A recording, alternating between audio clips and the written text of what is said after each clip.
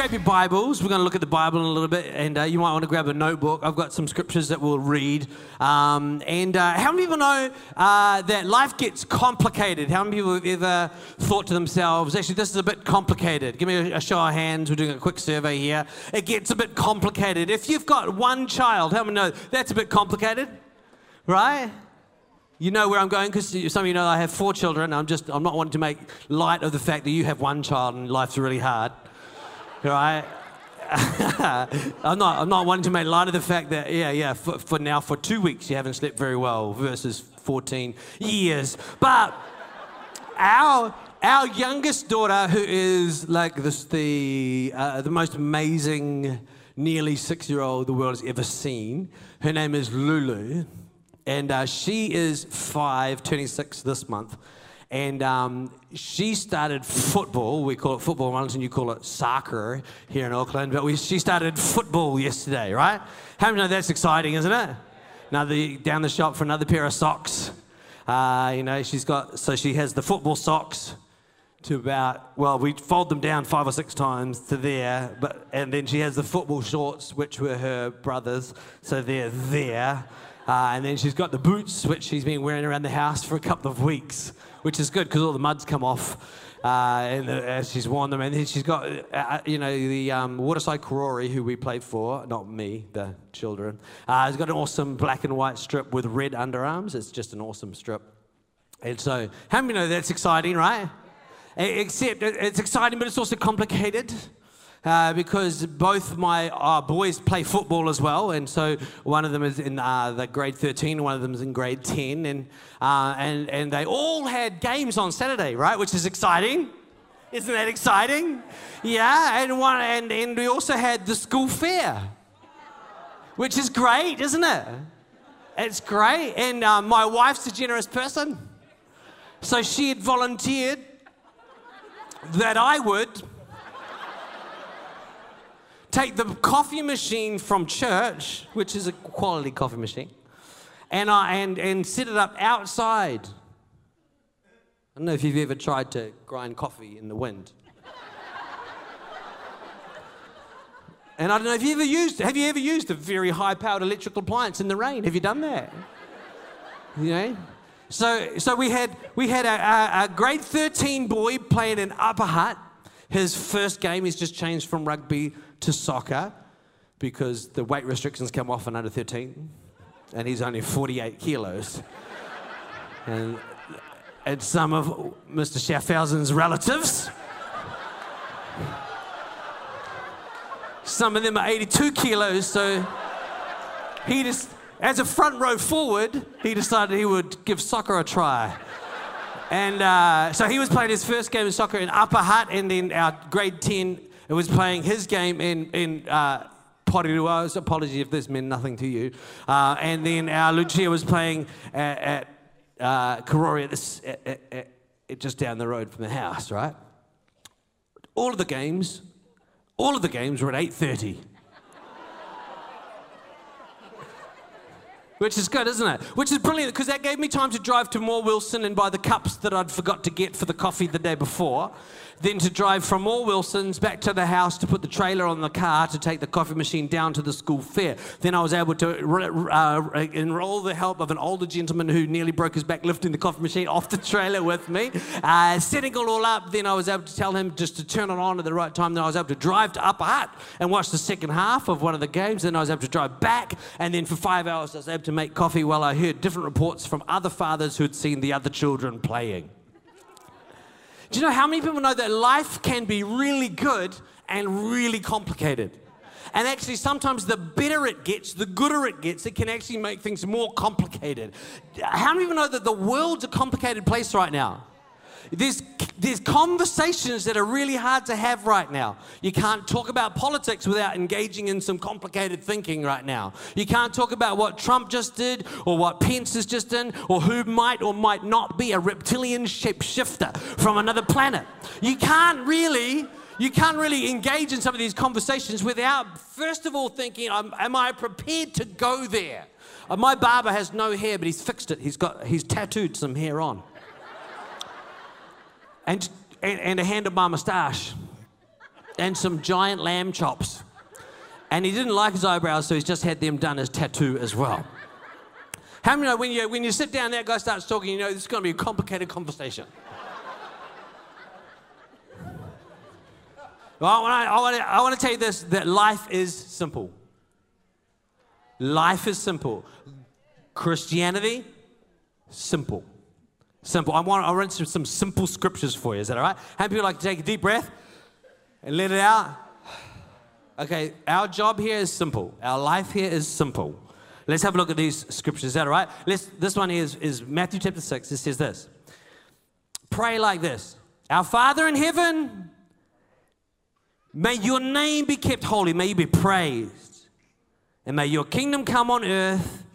And may your will be done on earth. May your kingdom come soon. May your will be done on earth. Simple. God is amazing. He's big.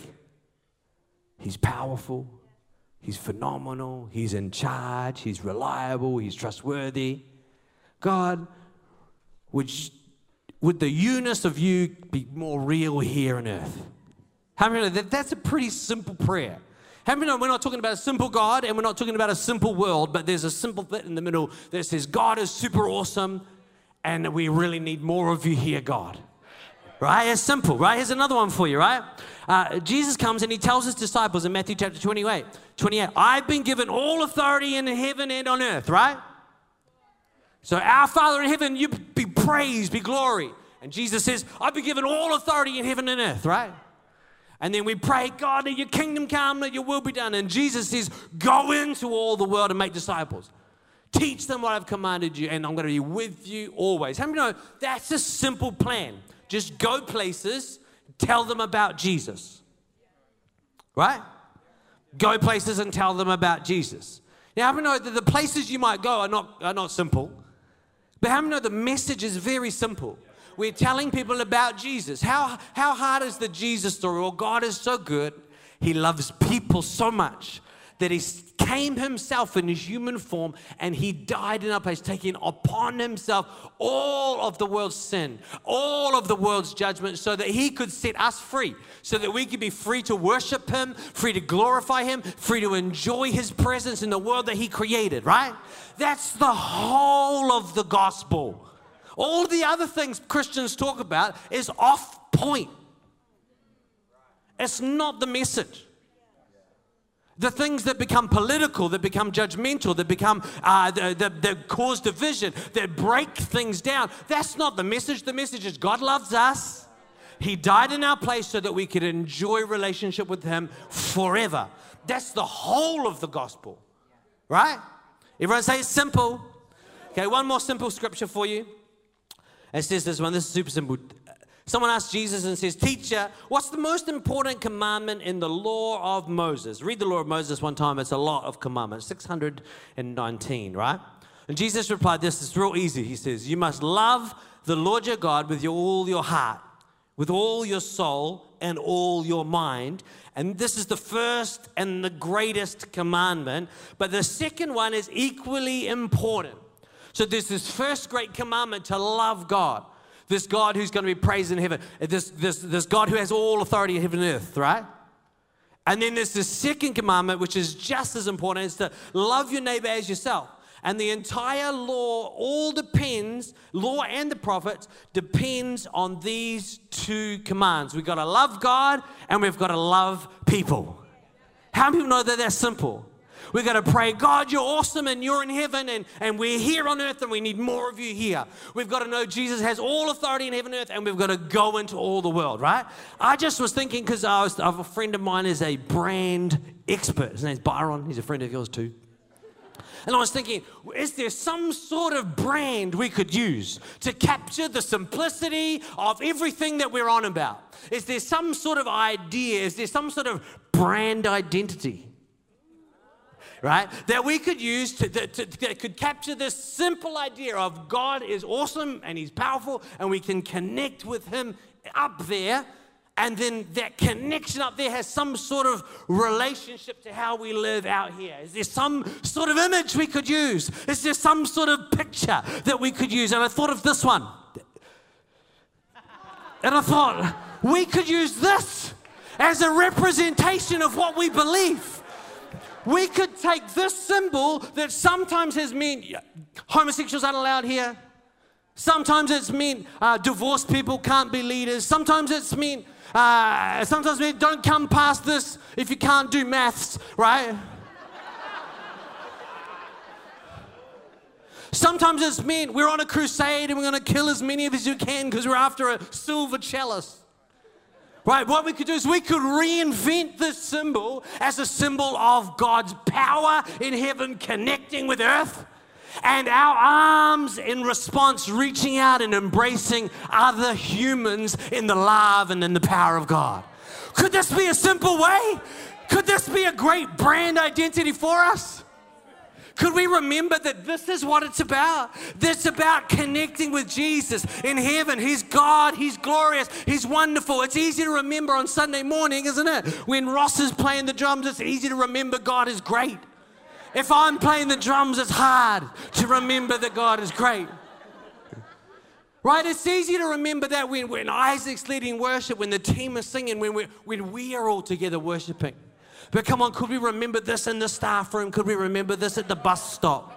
Could we remember this at high school? Could we remember it in the university? Could we tell it to a lecturer? Could we tell it to a neighbor? Come on, we're here to love God. We're here to love people. I don't even need to understand the politics. I don't need to understand the realities outside of the simple facts. Jesus is awesome. He's powerful. He's moving. He's working. He's up in heaven and He's touching earth.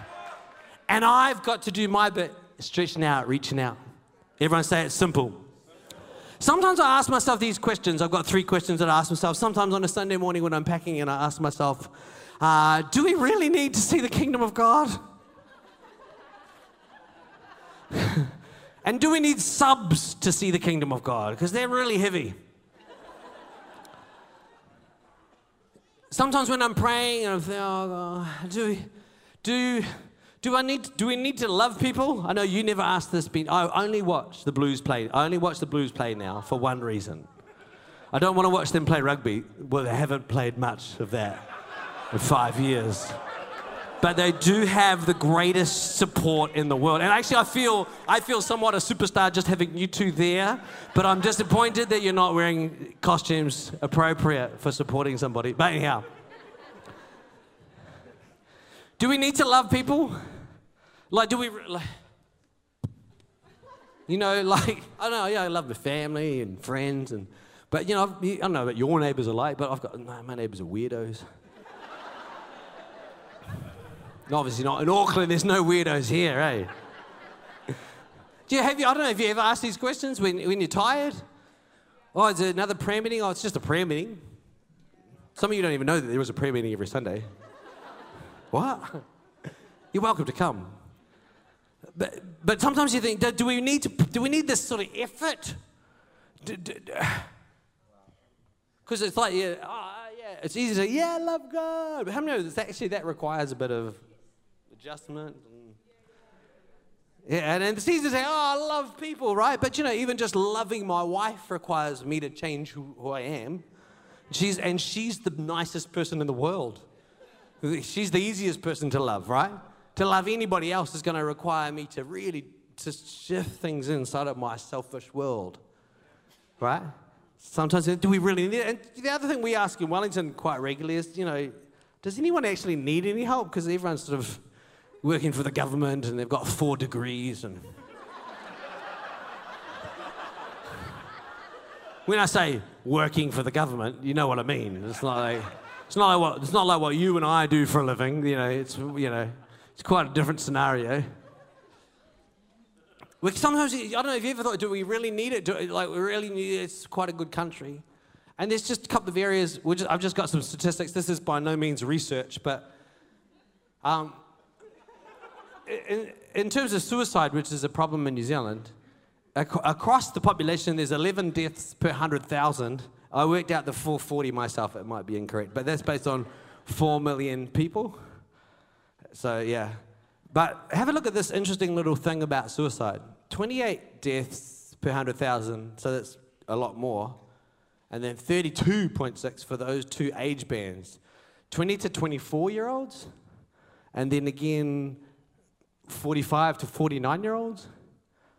See, someone in New Zealand needs the kingdom of God. There's people. This is people being cut down in their prime through mental illness, life pressure, poor decisions. Cut down. This is the craziest one, though. This is domestic violence, and I was inspired by what the women did through Equip Her and beyond her, just connecting and blessing what Women's Refuge do. But the New Zealand Police made 33,209 referrals to Women's Refuge in the last year. That's only 45% of the referrals they get. And that's the referrals, right? It's not the whole story. Maybe it's the more serious, but it's the stuff that's coming to the surface. There's only 365 days in a year. That means the police are ringing up Women's Refuge 90 times a day to refer a family in crisis. That's a lot of times a day someone's answering the phone and getting the name and number and making a plan to try and rescue a situation, to try and have a positive impact in a situation. I just think, what would it look like? What does it feel like? What's going to happen in us if we could get back to our brand identity?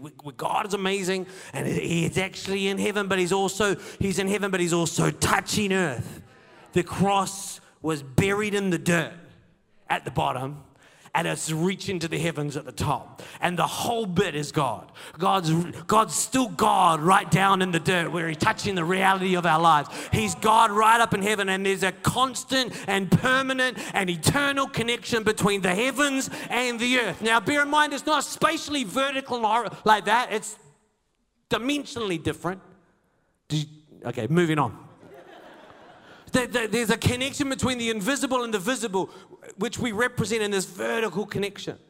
What would it look like if we could see that grow and become more powerful and bigger flow? And tonight we're going to talk about the flow of God. But what would it look like if that impacted and the reality of heaven became more and more and more real in our hearts and in the tabernacle of our community, and our arms could stretch further and reach beyond ourselves, just like the girls were doing in Equip Her, that we could reach beyond because God's touched us here. We can reach beyond. I love the fact that in the middle of that conference, there's an immediate response. We're coming together as a conference for this vertical connection with God, and in the middle of it, we're going to stretch our arms somewhere. It's not a great strategy. It's not about strategy. It's just a stretch. We're looking for a strategy. What did Jesus do? This was the strategy. You don't need a strategy to reach your neighbors. You already know where they live. You could probably, if you got a friend, get a friend to help you, but you could probably even figure out their actual address. It'll be. It's weird though. It's two numbers different. So if you're at 78, they're not 71 or 7 or whatever. You know, it's harder than I thought. Right. I want to read one more scripture. Is that okay? And then I've got 27 ideas as we get started in this sermon. It's good though because there's 18 minutes left. Okay, Mark chapter 2. We'll throw it up on the screen and I'll read it. Mark chapter 2. And this is a really familiar story, and it's a story that's pretty close to our hearts at Equippers. It says this: several days later, Jesus returned to Capernaum, and the news of his arrival spread quickly through the town. I really should have got Destiny to read this. But soon the house where they were staying was so packed with visitors that there wasn't room for one more person. Not even outside the door. And he preached the word to them. As he preached the word to them, 4 men arrived carrying a paralyzed man on a mat. I love this. They couldn't get in through the crowd to Jesus, so they dug through the clay roof above his head, and they lowered the sick man on the mat right down in front of Jesus. If there's one thing that's great about Hebrew narrative, it just says outlandish things. like in a normal sort of a way. Like David ran down the hill, threw a stone. They couldn't get in, so they dug a hole in the roof.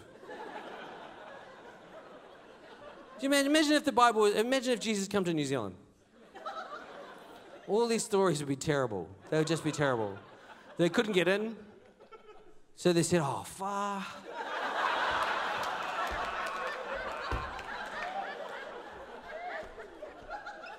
And then they took turns saying, what should we do now?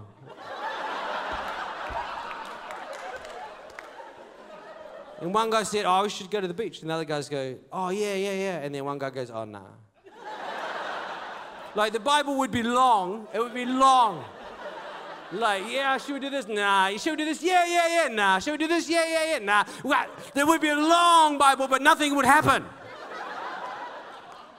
These guys, they turned up. Oh, I can't get in. And then they dug a hole through Peter's roof. It's not just a roof. It's someone's roof. It's Peter's house. They dug a hole through the roof. Peter would have been punching him in the head. They lower him down, and then Jesus sees him, and then this very, very important exchange takes place. Jesus sees the crippled man. He knows who's in the crowd. In the Luke version, it says the power of God was powerfully present with Jesus to bring healing. It's a very confusing sentence in the Luke version of the story. The power of God was present to heal, or God was powerfully present with Jesus, or powerfully present in the room. And Jesus looks at this one person who's been lowered down through the roof, obviously caught his attention somehow. Something about you, young man. I don't know, he's visibly, physically impaired, and Jesus just looks at him and says, son, your sins are forgiven. And then there's a religious debate takes place. And then Jesus says to the religious people, he says, come on, what's easier to say? Your sins are forgiven, or take up your mat and walk. Right? So Jesus is just saying, your sins are forgiven is just the easy way of saying, take up your mat and walk. Or it's just another way of saying the same thing. Isn't that interesting? Because I have always thought that your sins are forgiven and take up your mat and walk are two different things. But Jesus is saying that this is the same thing. If I forgive your sins, there'll be a whole change in your abilities. As soon as I forgive your sins, you'll just pick things up and carry them. And you'll walk places. See, sometimes some of you are doing stuff, like there's people doing stuff in church. We're doing it place, right? We do it. We do e-groups. We do it. We don't just have them, we do them. Right? But that's because our sins are forgiven. We're just like, wow, well, let's do it. Why are you doing youth? That was not dancing. That was just, I have a bad hip. Why does Ben do youth? Because he just loves it? No, he's just doing it because God touched him. And he's just, wow, okay, where's something to do now? Why? Because there's a vertical touch and then there's a horizontal response. And we don't have to do this, we just have to do it. Like it just happens. It just comes out of us. When God touches us and sets us free, there's an explosion of outreach. There's an explosion of, I've got to do something. And it might be as simple as, once God touches you, you can't ride on the bus without feeling sad about people. I hate that. I don't go on the bus. There's too many sad people on the bus. I don't go to the supermarket late at night in Newtown. Hey, Alistair. Like, because you'll feel like, you feel sad for every person you see, and that's just the staff.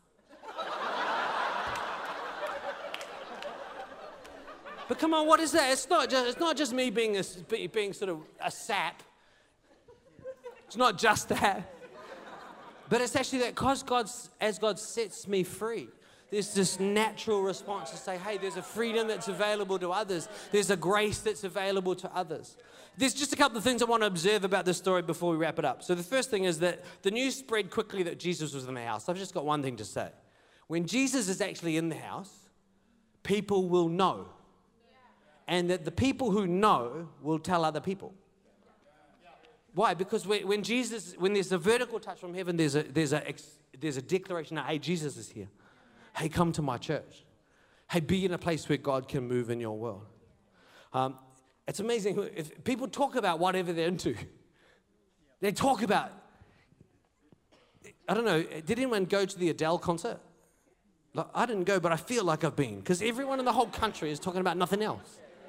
I'm just like, I don't even know who she is. What song does she sing? Is it on the radio? Is this on young people's radio? I've not heard her on national radio. What's this about? But people talk about whatever's important, whatever's powerful. And that's why we talk about Jesus. We don't talk about Jesus because we have to. We talk about Jesus because we can't stop. We talk about Jesus because it's real, because he's touched us, because we know he's in the house and we tell other people about it, right? God is powerfully present to heal. Do you know God's present when we gather together in a way that he's not present anywhere else in the world? He's present here today, powerfully present. And Jesus said, whenever two or more are gathered together in my name, I'll manifest my presence. Do you know, something can happen for your friend at church that can't happen for your friend at the bus stop. I don't know why. It's complicated. Now, it's simple. When we gather together, God presents himself here in power. What else happens? So God's present, he's powerful. I'm going to get my notes are confusing. I like that the visitors, there's this house, totally packed with people. It's the best thing out when you have 40 people around your house. Hey, the dishes suck afterwards, but it's... Right? If you're having 40 people around your house or 50 people around your house, it's awesome, right? But this house didn't have like 40 or 50 people. This house was literally full. Like there wasn't space for any more air in the house. It was full, right? So they couldn't even get up. The front porch was full. These guys, when they bring in the paralyzed man, they can't get in at all. And you know, when God's present, those who don't belong, belong. Do you know the reason you feel comfortable at Equippers Church is because God's presence is here. We're not particularly accepting people. We're just normal people. But we've been touched by the presence and the love of God, and we've found acceptance in him. That's why you feel accepted when you're in here, even though you're different to me and you're different to others, because we're all different, right? But God's in this place, and those who don't belong suddenly belong because of his presence. Do you know, the last thought is this, second last thought is this, when God's presence is there, team happens. Just team happens. I like the fact that these 4 people carry a paralyzed man into the presence of Jesus. And then they overcome every possible obstacle to get him there. Now, if Ed Anderson was paralyzed, right, I reckon I could move him about the place just by myself. Like, it would be fine for me because I'm quite strong. But it would be uncomfortable for Ed. I just want to say, it would be uncomfortable for Ed. Like, it would require me to sort of hug him really close in a sort of a weird way. Or else what I would actually do was I'd just drag him by one of the limbs, you know? Either one of the draggy bits.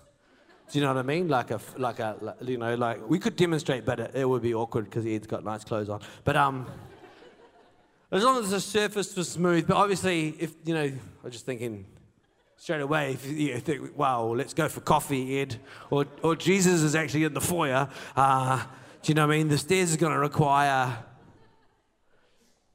me to get a bit of speed up. Hey, do you know, I don't know how many, I think that when we don't approach our heart for the city as a team, I think we can damage people if we don't understand what we're doing. Like, I think, I do read the internet a little bit, not the whole internet, but little bits of it.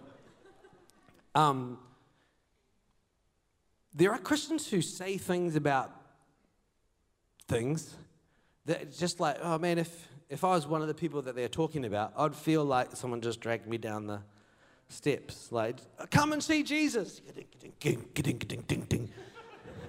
Come and meet Jesus. He'll transform your life, you horrible, nasty, ding, ding, ding, ding, ding. You know? how's that going to actually allow someone's heart to be open to Christ? But if we operate as a team, that we can actually lift, if we understand that the reason people can't get into the building themselves is because they are, I was going to say handicapped, but we're not allowed to say that, are we? We're not allowed disabled, differently. We're not even allowed to say disabled in Europe anymore. They're not allowed to say it. No, it always changes.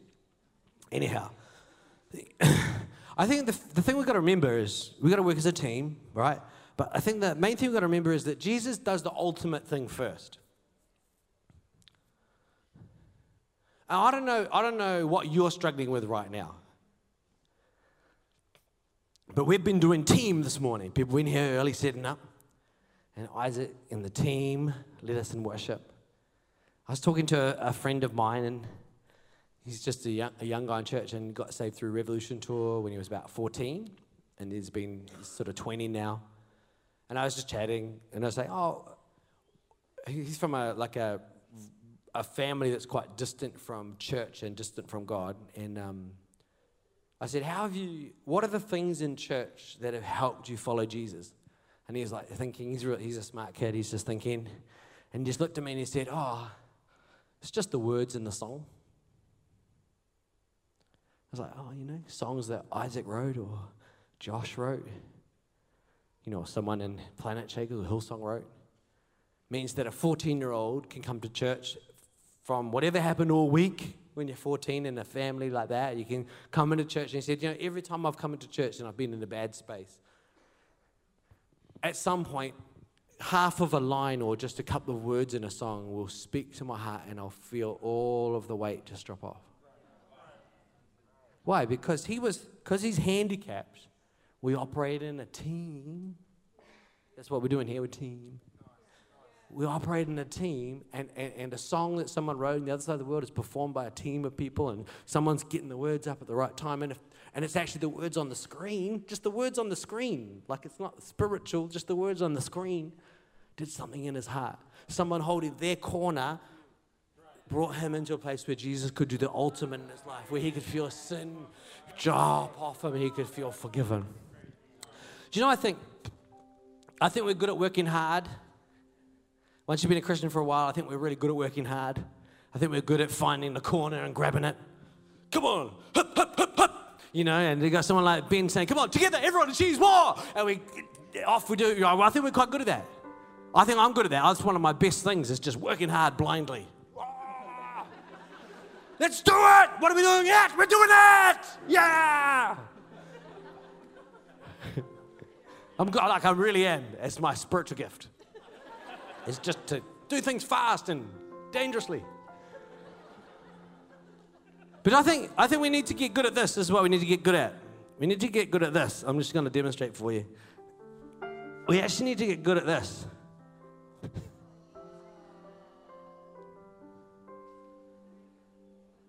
I don't know how you approach God. But in this story, the power of God was present to heal. The room was packed full of people, and only one person got healed. And it was the person who realized he was handicapped.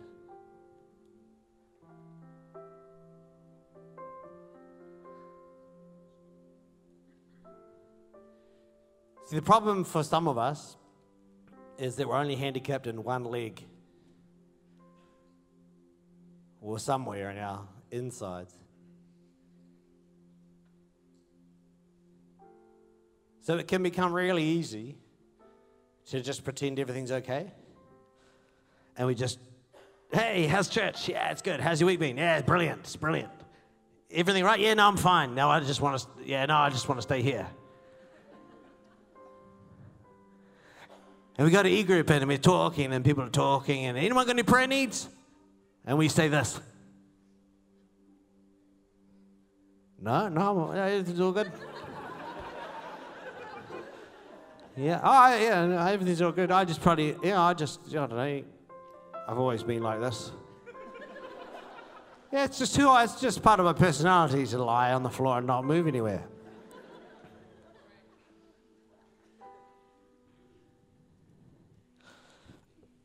I'm not pretending now. This is how hard it is to stand up. I'm not trying to make fun of people who have physical disabilities. My left hip doesn't work. Anyhow, why don't I reach out to my neighbors instinctively and powerfully and compellingly? Why didn't we all bring a friend this morning? I don't think it's because we're lazy or selfish. I don't think it's because of any of those things. I just think sometimes we forget step one, which is appearing before Jesus completely handicapped and receiving from him ultimate freedom in the form of the forgiveness of our sins. It's not step one. It's just where it always begins. It's where it flows from. My relationship with Jesus didn't happen when I was 11 and I was forgiven of my sin. And from then onward, I've just been moving forward. No, my relationship with Jesus is still exactly the same as it ever was. I am the cripple, not the hero in the story.